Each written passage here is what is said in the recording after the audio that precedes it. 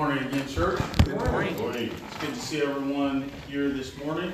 It is a blessed day that we have to be alive, to be able to breathe, to be able to sing, to give praise, honor, and glory to that precious King, who we can call Father, who is also the Almighty, the Creator of the universe and everything in between.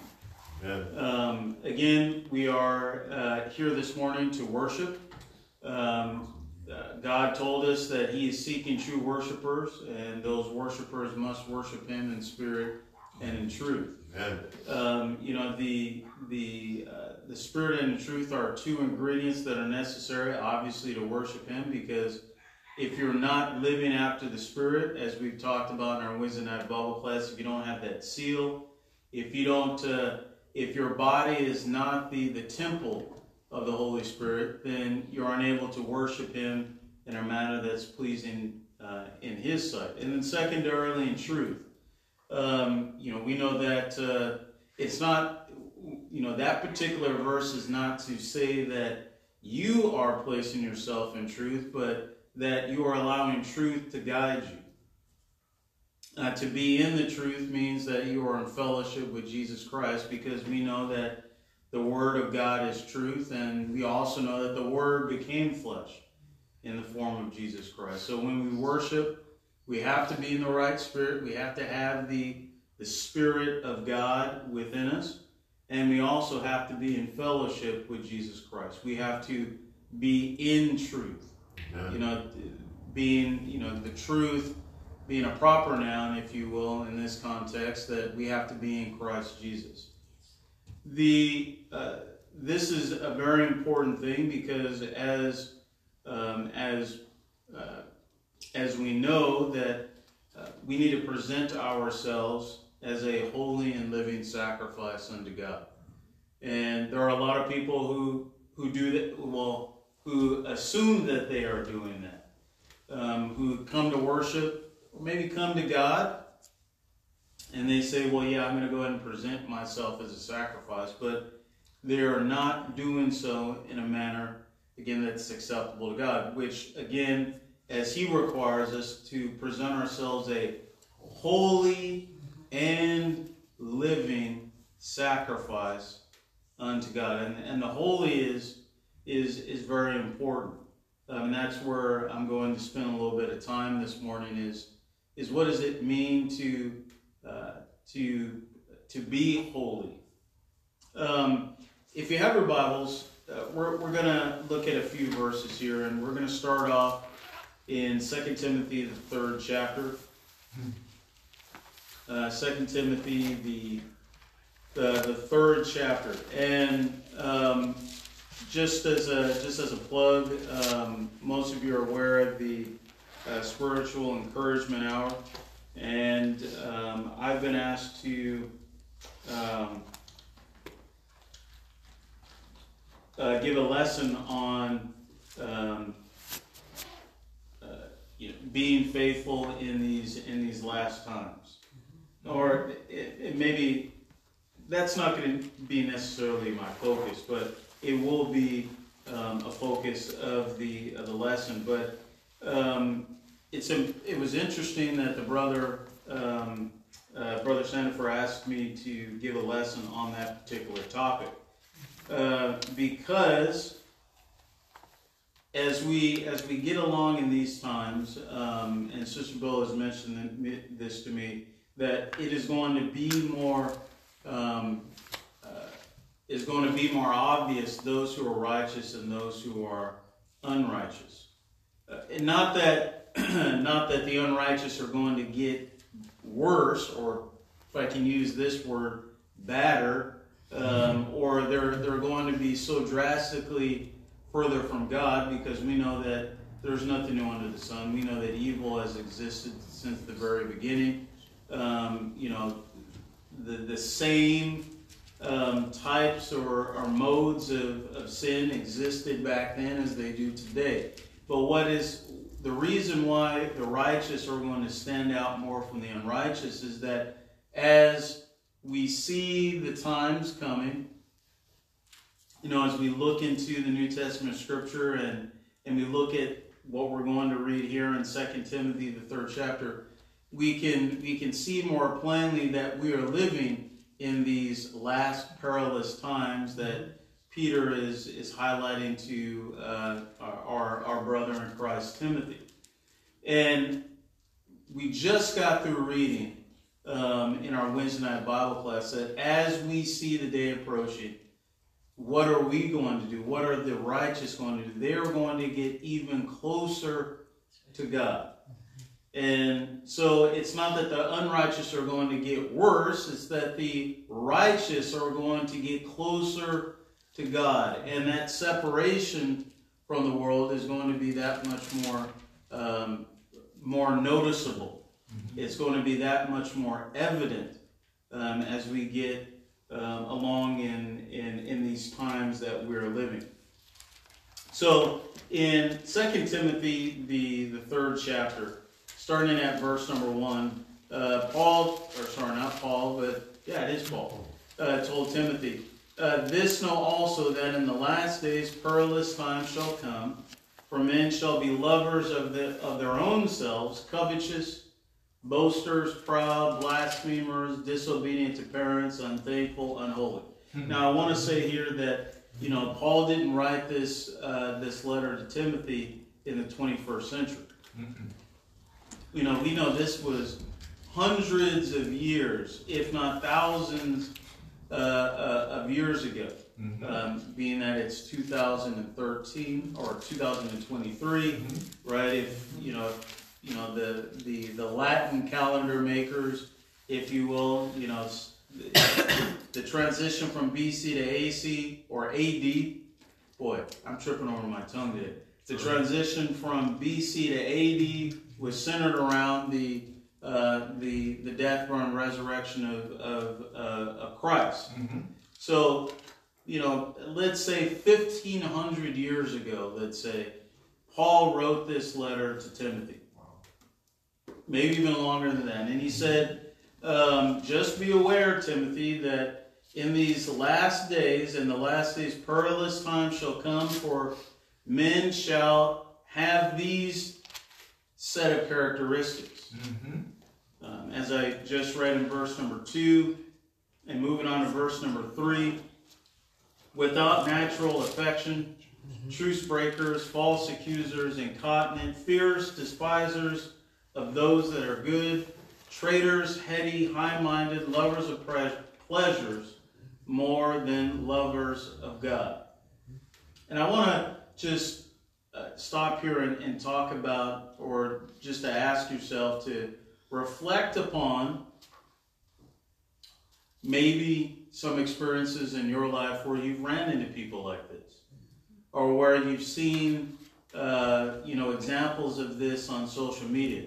Now, that's I guess what I say is one of the unique features of this 21st century that we live in, is that, just think about it, in 1980, in the 80s, how were people living? People were living just as crazy and sinful as they're living today. But what makes the 80s different than the 90s, different than the 2000s, versus the 2100s, let's say, is social media. I mean, this message of sinful living is much more prevalent. It's more widely shared, right? So it's not that people are doing anything more worse than they used to. It's just that the exposure to sinful living certainly has increased. But take a look at what Paul told Timothy in chapter 4. He says, I charge thee before God and the Lord Jesus Christ, who shall judge the quick and the dead at his appearing in the judgment. Preach the word, be instant, in season, out of season, reprove, rebuke, with all longsuffering and doctrine. For the time will come when they will not endure sound doctrine, but after their own lust shall they heap to themselves teachers, having itching ears. And they shall turn away their ears from the truth, and shall be turned to fables. watch thou in all things, endure afflictions, do the work of an evangelist, make full proof of thy ministry. You know, Paul is highlighting here that that we need to be watchful of these times. We need to be watchful and endure afflictions, and there will come some afflictions for those who are righteous. As I just got through saying, as the days and years and decades and centuries go on, the righteous will get even closer to God. And the gap between the righteous and the unrighteous will become that much more wider and that much more evident. If you have your Bibles, turn to 1 Corinthians, the 3rd chapter and verse number 17. What Paul told us is, again, what I highlighted in the introduction, that we are the temples of God. And what Paul highlights here in 1 Corinthians, the 3rd chapter, is this. He says, if any man defile the temple, him shall God destroy. For the temple of God is holy. Right. Which temple ye are. Let no man deceive himself. If any man among you seemeth to be wise in this world, let him become a fool, that he may be wise. For the wisdom of this world is foolishness with God. For it is written, He, God, taketh the wise in their own craftiness. And in verse number 20, again, the Lord knoweth the thoughts of the wise, that they are vain. Therefore, let no man glory in men, for all things are yours. And, what Paul is highlighting here, again, is as these times present themselves, these perilous times that Paul wrote to Timothy in the 3rd chapter of 2 Timothy, it's even much more important for us to, again, identify those things that are against God, and again, align ourselves even more with what thus saith the Lord. Right. Now, if you look at the scripture reading was Isaiah, the 32nd chapter. If you have your Bibles, let's turn over there. Isaiah, the 32nd chapter, and we'll start at verse number 4. And Brother People Jr., if you could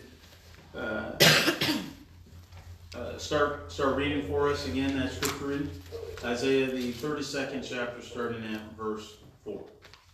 The heart also of the rash shall understand knowledge, and the tongue of the stammerers shall be ready to speak plainly.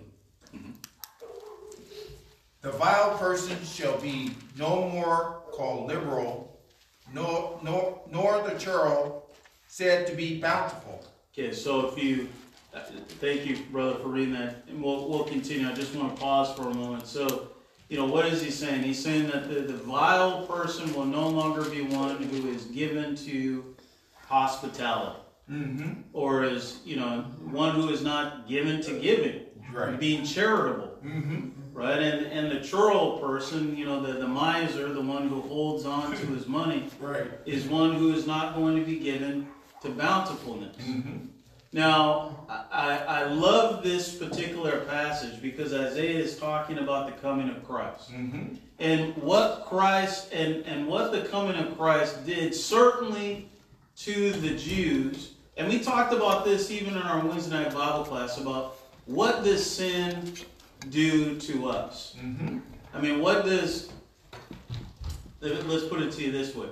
What does the commandments of God, what do the 10 commandments do to those who, in the Old Testament? Well, in the book of Romans, it says that Paul, when he wrote the book of Romans, what does he say? He says that the Old Testament brought the knowledge of sin to my recollection.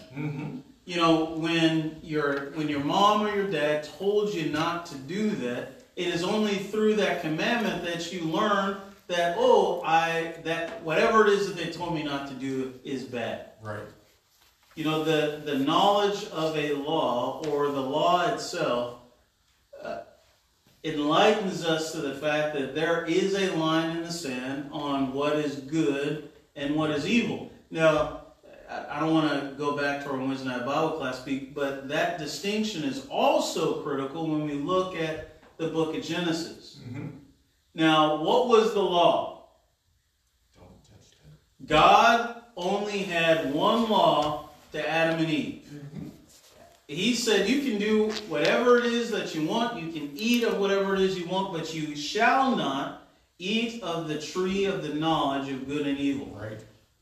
That was the nail in the coffin to Adam and Eve. Mm-hmm. Because it is through the knowledge of a commandment, through the knowledge of a law, that human beings, the flesh that we carry with us every day, that mm-hmm. we, it's like flies to a moth to a fire, right? Mm-hmm. We're inclined to that. The body is inclined to that. And Satan knew that. Mm-hmm.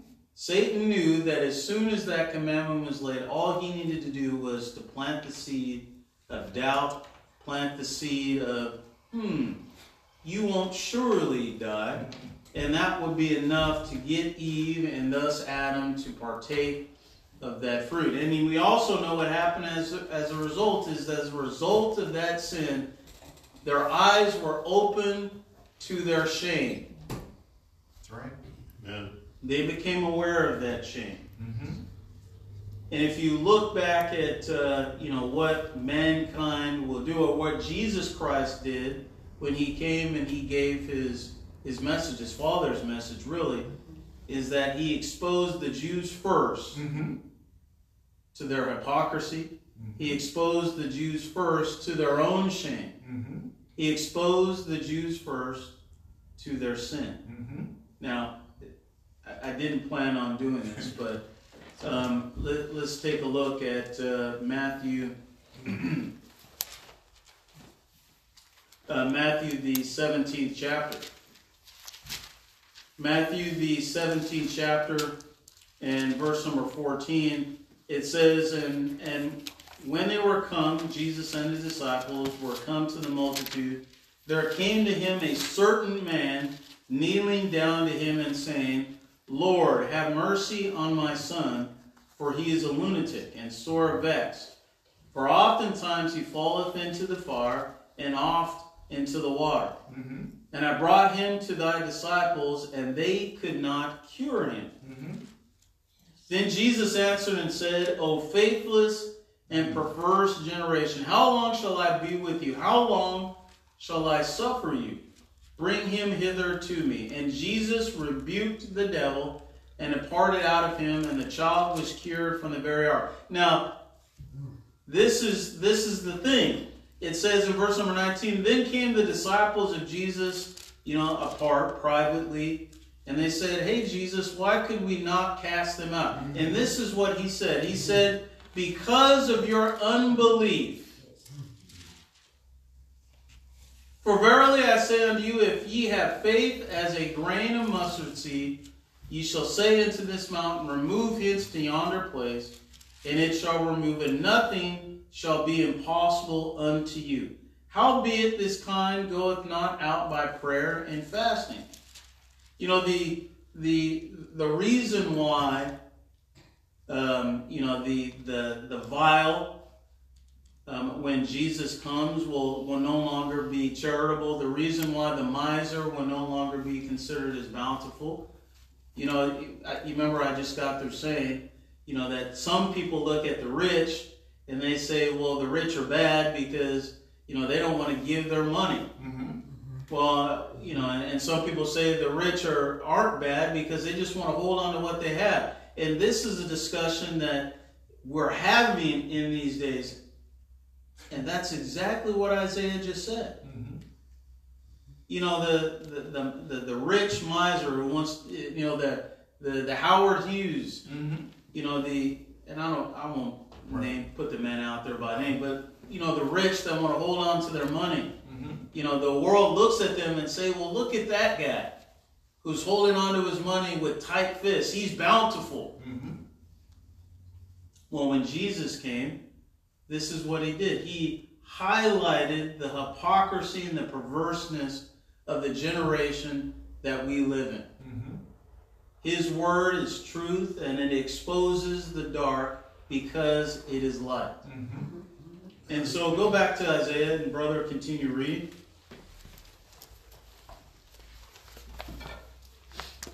For the vile person will speak villainy, and his heart will work iniquity, to practice hypocrisy, and to utter error against the Lord, to make empty the soul of the hungry, and he will cause the drink of the thirsty to fail. The instruments also of the churl are evil. He deviseth wicked devices to destroy the poor with lying words, even when the needy speaketh right. Stop right there. Okay, now, what are we talking about here? I mean, okay, so the 75% of the, I don't want to even say 75%, let's say 80. Let's say some vast number, some vast majority of the world's riches are controlled by, less than 1% of the world's population. Right. Now, we can talk about this because we've seen it. The gap between the haves and the have-nots is becoming greater, right? And what are these haves saying? Well, they'll say things through their corporations. Well, we're environmentally conscious. You buy, one of our product and we'll plant a tree. Or you buy one of our product and we'll go out and, drop a homeless packet, to, some random, village in Africa. What do they say, right? They try to convince you that they are charitable. That, with all the money that they are amassing, they are trying to improve the livelihoods of all humans on the planet Earth. Well, what are they requiring you to do? They're requiring you to buy more. Read that verse again, brother. That last verse that you just read. The instrument also of the churl are evil. He deviseth wicked devices to destroy the poor with lying words. Wicked devices to destroy the poor. So the more you buy, the more they've got to take. Okay, so if you go to Ethiopia, you go to any of these third world countries, you go to China, right? What are these organizations, these principalities, these rulers, what are they doing? Well, they have to get these resources from somewhere, and they got to get it on the cheap. So what do? They abuse the lowly, the poor, who are legitimately in need, but they make it seem as if they are the righteous. They tell you a lie. Our bottles are environmentally sustainable. Nike has this, and I'm not putting anybody on blast here because even I fall victim to this as well. But you can buy a pair of shoes that's environmentally friendly, and you may say, "Well, I'm helping the environment." Well, it's still being made by some 12-year-old child in some third world country.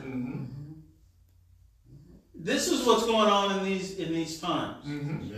And Isaiah prophesied that when Jesus comes, what is he going to do? He is going to set in order that which is righteous and that which is unrighteous. Continue reading the verse there. But the liberal deviseth liberal things, and by liberal things shall he stand.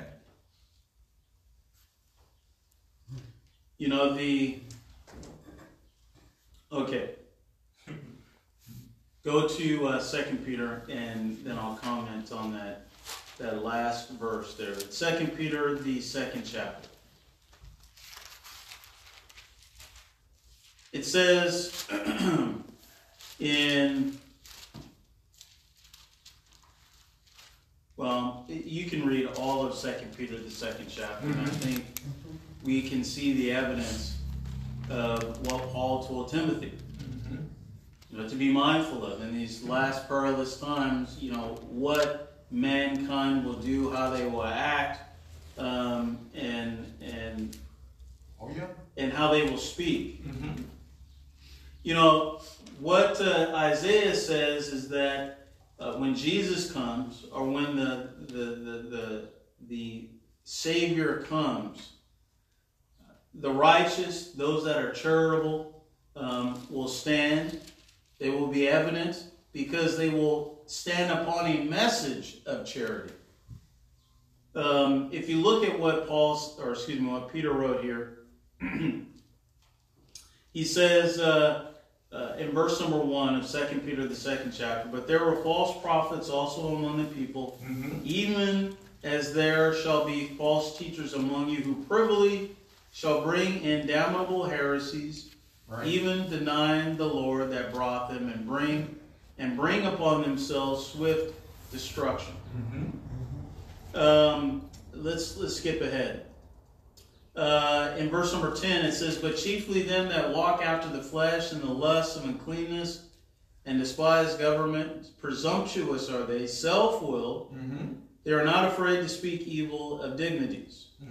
Verse number 12, let's skip ahead. It says, "But these, as natural brute beasts, made to be taken and destroyed, speak evil of the things that they understand not, and shall utterly perish in their own corruption, and shall receive the reward of unrighteousness, as they count it pleasure to riot in the daytime. Spots are they, and blemishes, sporting themselves with their own deceivings, while they feast with you." Wow. Okay. It says, verse number 17, "For these are wells without water, clouds that are carried with a tempest, to whom the mist of darkness is reserved forever. For when they speak great swelling words of vanity, they allure through the lust of the flesh, through much wantonness. Those that were clean escape from them who live in error. While they promise them liberty, they themselves are the servants of corruption. For of whom a man is overcome, of the same is he brought in bondage." Now, let's skip over to chapter 3. It says that because of these types of individuals, because of, you know, as it says in verse number 1 of chapter 2, that there will be false teachers who will be planted amongst themselves. These are the tares that will exist amongst the wheat. Right.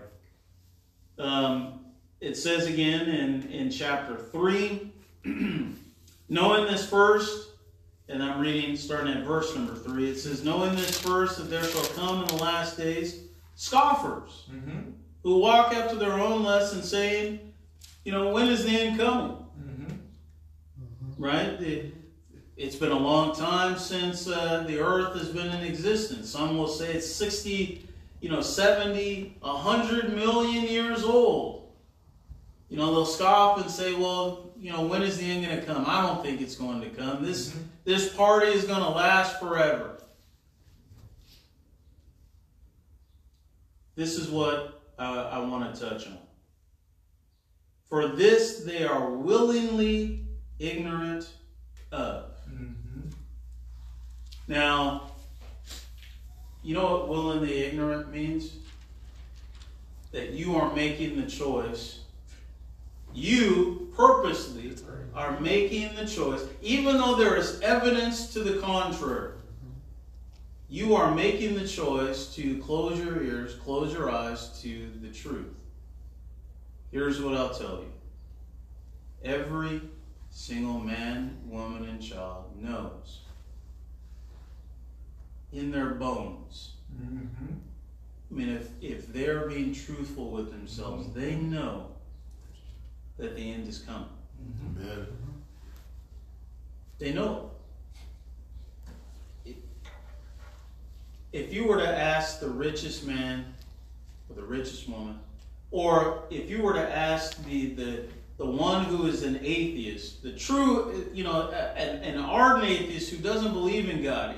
If you were to ask a Satanist, I'm talking about people who are, on the other side of the spectrum from those that are righteous. And if you ask them to look into their heart of hearts, their mind of minds, and ask them, do you believe that life will continue as it is? If you were to ask them to absolutely tell the truth, they will tell you that no. I believe that the life is going to come to an end. The way that I'm living, the life that we are in, the society that we exist in will come to an end. You want to know why? Because history tells us that it will end. You can go back and you look at the history of mankind. What is it? Kingdoms rise and they fall. Mm-hmm.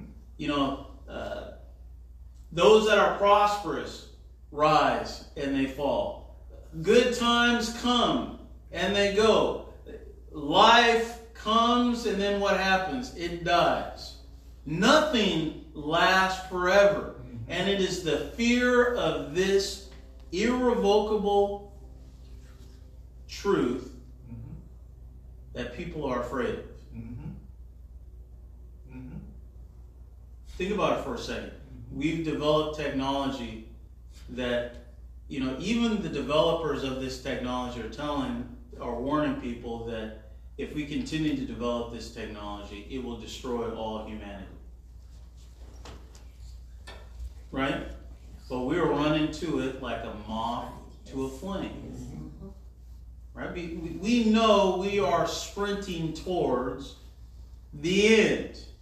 We are bringing the end. And it says here in 2 Peter, the 3rd chapter, that there will be those who are willingly ignorant of this fact, that by the word of God the heavens were of old, and the earth standing out of the water and in the water, whereby the world that then was, being overflowed with water, perished. But the heavens and the earth which are now by the same word are kept in store, reserved unto fire against the day of judgment and the perdition of ungodly men. But beloved, be not ignorant of this one thing, that one day is with the Lord as 1,000 years, and 1,000 years as one day. And this is what we should all be aware of, that the Lord is not slack concerning his promise, as some men count slackness, but is long-suffering to usward, not willing that any should perish, but that all should come to repentance. Now you may be asking, well, how does this apply to holiness? How does this apply to, getting closer to God? Well, the next two verses really hits the point. It says in verse number 10, but the day of the Lord will come as a thief in the night, as the heavens which shall pass away with a great noise, and the elements shall melt with fervent heat. The earth also and the things and the works that are therein shall be burned up. Seeing then all these things shall be dissolved, what manner of person ought ye to be in all holy conversation and godliness? Now, if you have your Bibles, I will conclude. Let's go to Philippians, the 4th chapter.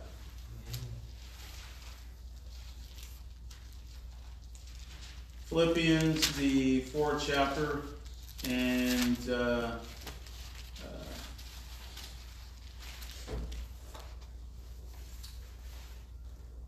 well, we can start at, let's start at verse number 4.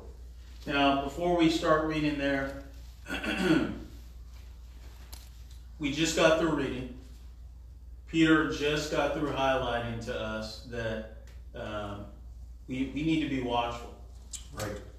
If we are believers of God, and we believe that God, what does it say? That there are two immutable facts with God. One of those is that God cannot tell a lie. And if we believe that God cannot tell a lie, then we also have to believe that God is not slack concerning his promises. Right. Amen. You know, his promise to us who believe that if we live faithfully unto death, we'll have a crown of righteousness. Right. You know, his promise to us is that if we are considered part of the righteous, that we will be spared from this destruction that Peter just got through talking about. Go back and read the book of Revelations. Go back and read, oh boy, I can't remember the verse off the top of my head, but, you know, what does it say? That at the last trump, those who believe in God will be carried up into the clouds with Christ Jesus, and they'll be with him. We will be with him forevermore. But Philippians, the 4th chapter, I think gives us some practical applications on how we can, you know, as we see the day approaching, you know, as Peter said, you know, as we see the day approaching, what manner of person should we be in all holiness and godliness? Philippians, the 4th chapter, tells us this. He says, rejoice in the Lord always, and again I say rejoice. Let your moderation be known unto all men. The Lord is at hand. And you know what moderation means is that, you know, we have to be calculated. And maybe calculated is the wrong word. My study Bible says with moderation means graciousness or being reasonable. You know, we have to be mindful that, you know, we can't get too high, we can't get too low. We have to be moderate in how we view the circumstances and the blessings that we have. Again, it says, let your moderation be known unto all men. The Lord is at hand. Be careful for nothing, but in everything by prayer and supplication with thanksgiving, let your requests be made known unto God. And the peace of God, which passeth all understanding, shall keep your hearts and minds through Christ Jesus. And then, as we've read before in verse number 8 and 9, you know, whatever things are holy, whatever things are honest and just and lovely, you know, have virtue, those are the things we need to work, that we need to think of. And continuing in verse number 11, this is what Paul says. He says, for I have learned in whatever state I am, therewith to be content. Now, you go back and you look at what the prophecy of Isaiah about, you know, not just the miser, but the one who is not charitable. You know, in these times when Jesus comes, he will set in order those that are righteous, or those things that are righteous and those things that are unrighteous, because his gospel is the truth. His gospel, in essence, is the knowledge of good and evil. I'll repeat that again. The gospel of Jesus Christ is the knowledge of good and evil. It sets the line in the sand on those things that are evil and those things that are good. Right. That's the reason why when we all stand before the judgment seat of God, ignorance won't be an excuse. You know, the scripture tells us that when Christ comes again, every man and woman will have been exposed to the truth of the knowledge of good and evil. No one will be able to stand before the judgment seat of God and say, I didn't know. Well, you did know. Because the Word of God has set things in order. The gospel of Jesus Christ has set evil and good in its proper place. But the world has got it all topsy-turvy, right? The world says that which is evil is good, and that which is good is evil. Go back and read Romans, the first chapter. What does it say? It says that in these times, these last times, that those that exist in the world, what will they do? They will change the truth of God into a lie.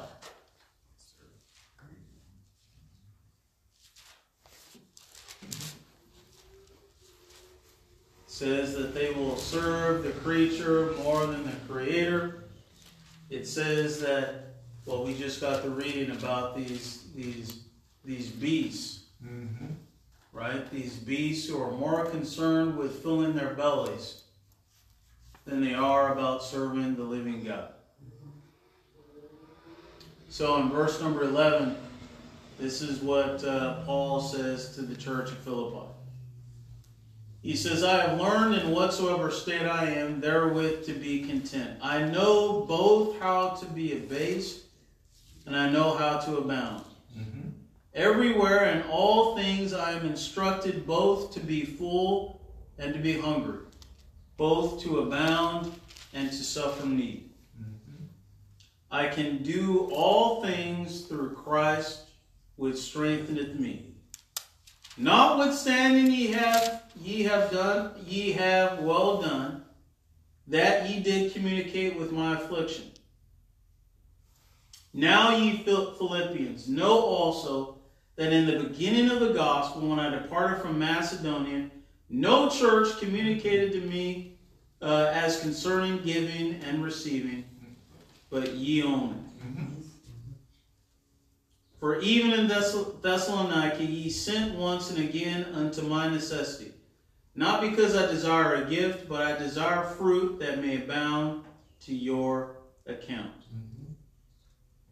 But I have all and abound. I am full, having received of Epaphroditus the things which were sent from you, an odor of a sweet smell, and a sacrifice acceptable, well-pleasing to God. Now, the Bible does not use words frivolously. We just got through reading that we must, especially in these last times, present our bodies as a holy and living sacrifice unto God. And how did Paul describe the Philippians when he said that, they gave a sacrifice acceptable, well-pleasing unto God? What are the characteristics? What are the attributes that went into that point? Well, we just got to reading it beforehand. Paul said that when I was going through afflictions, no other congregation of the churches of Christ met the need other than the church at Philippi.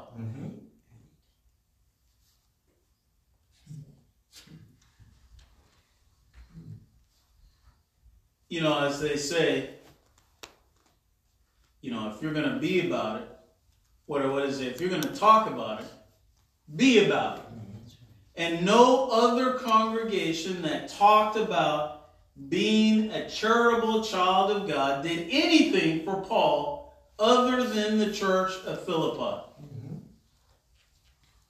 And Paul says in verse number 18, I have all, I am full, I have received of all the things that you have purposed to give to me via Epaphroditus.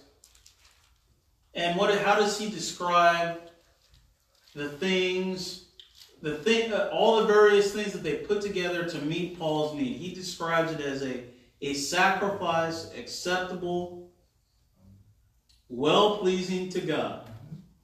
And just to conclude this message, he says, but my God shall supply all your need according to his riches in the glory by Christ Jesus. Now unto God and our Father be glory forever and ever. Amen. The practical application, brothers and sisters in Christ, the thing that, will make us more and more different than the world as we more and more incline ourselves to be in a closer relationship with God. The world can't get any worse. The world is already worse enough to be damned to eternal hellfire. It's like Satan can't get any more damned. The world can't get any more damned. The world can't get any worse. So if you hear people saying, well, the world is getting worse and worse and worse. No, the world is going to always be what it is. It's just that your eyes are more open to seeing the darkness that exists. Amen. You can see Satan working more than you did yesterday. And because of that, you're saying the world is getting worse and worse and worse and worse. But it's always been that way. As a matter of fact, would you say that when God looked into the hearts of men in the book of Genesis and saw that their thoughts were on evil continually, that it's worse than it is here in the 21st century? No, it's the same exact story. It's the same thing of people falling victim to the lust of the eyes, the lust of the flesh, and the pride of life. What is going to become different is you and I's relationship with God. You and I getting closer to God. You and I going away from a society that is so self-centered to the message of God, which is centered around charity. Amen. And that is the charity of the Philippians is the reason why Paul was able to say that their sacrifice was acceptable and well-pleasing to God. Mm-hmm. What is charity, if not love? What is love? Who is love? God is love. The more we get closer to the love that is God, the more we're going to stand out from society. The more we're going to stand out amongst our peers, the more we're going to stand out from the world, because the world does not know the love of God. Mm-hmm. The world is only concerned with, the self-serving hypocrisy that Jesus himself highlighted when he said what? Oh, perverse and wicked people, how long will I be with you? Again, his disciples came in and said, well, why weren't we able to cast out? Why weren't we able to do this act of charity by helping this woman who had a family member who was stricken with an evil spirit? He said, oh, ye of little faith. Mm-hmm. You don't have faith. Faith in what? Here's where I tie it into love. We talked about this last Lord's Day. Our faith overcomes the world. Well, faith in what? Go back and look at Hebrews the 11th chapter. You can see of all of the people who overcame because of their faith. Mm-hmm. But it wasn't just a believing in something. Mm-hmm. It was believing in a message. Believing in the power of God. What is the power of God? Love is the power of God. For God so loved the world that for Christ loved his Father, for Paul and Peter and all of the apostles loved the brethren, that what did they do? They sacrificed. God sacrificed himself. Jesus sacrificed himself. The apostles sacrificed themselves. Why?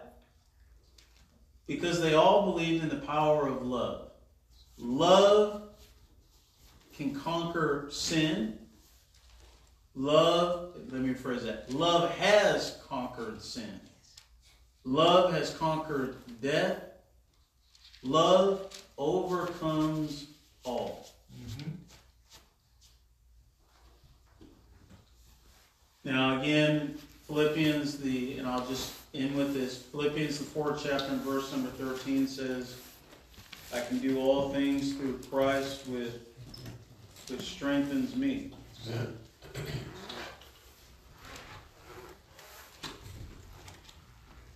Do you believe that?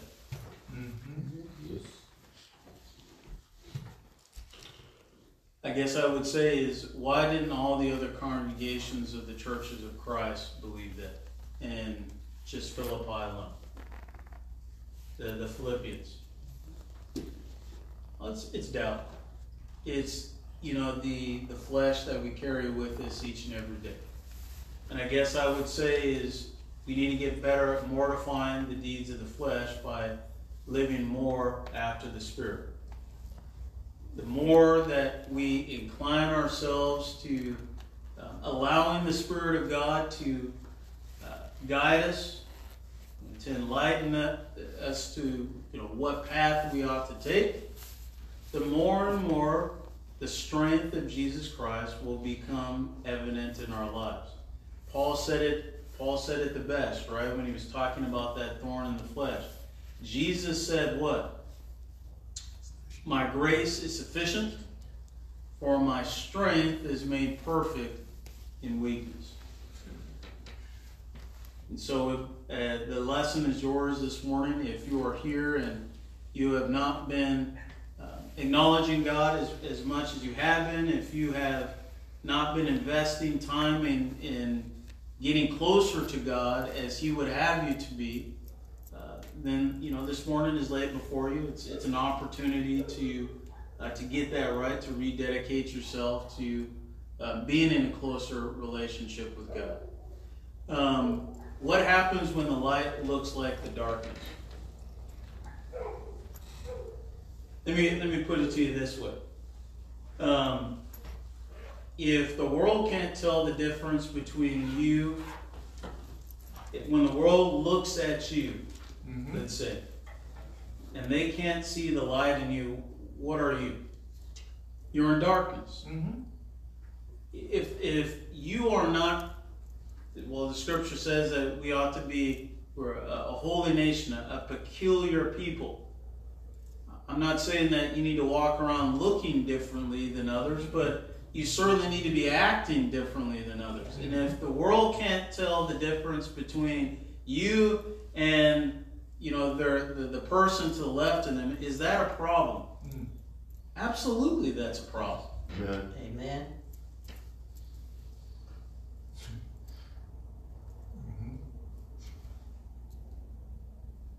Scripture tells us that a light set upon a hill cannot be hid, shall not be hid, should not be hid. You can go back and you read that adjective there, or that adverb. I think that's what it is. But if we are all light set up on a hill, we can't, we should not distinguish our shine.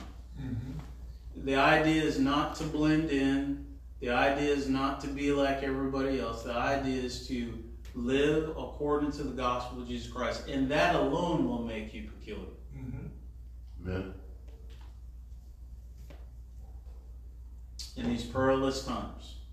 If you're here this morning and you need prayers of strength, we'll sing a song of invitation, and the floor will be open up unto you. If you are not a member of the body of Christ, again, the message is, or the invitation is available to you this morning. That invitation is preceded by learning of the gospel of Jesus Christ. Learning that there is only one Lord, one faith, one hope, and one baptism. Learning again that through the love of God that He has given us a means to be saved from eternal damnation through the death, burial, and resurrection of His Son, Jesus Christ. The truth tells us that Jesus Christ came to this earth, and with His blood He purchased this body, this church that He is a head of. Yeah. The church is described as the bride of Jesus Christ, which is the reason why we have His name on our marquee. Just as a wife who is married to a husband would bear the name of her husband, we bear the name of Jesus Christ, not just in word, but also in deed. The Scripture tells us that we need to hear those things.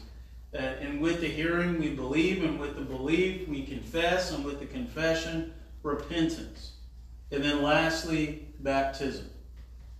Acts the 2nd chapter in verse 38 tells us that we need to repent and be baptized in order to be remiss of our sins. And then we also need to live faithfully until death. And I'll just leave you with this. Why is it that Jesus will say to those, well, yeah, we fed the homeless, we helped the needy, and what will Jesus' response be? Is that he'll say, depart from me, ye workers of iniquity, for I never knew you. Well, does that make sense? Well, it absolutely makes sense if they've done it without charity in their hearts.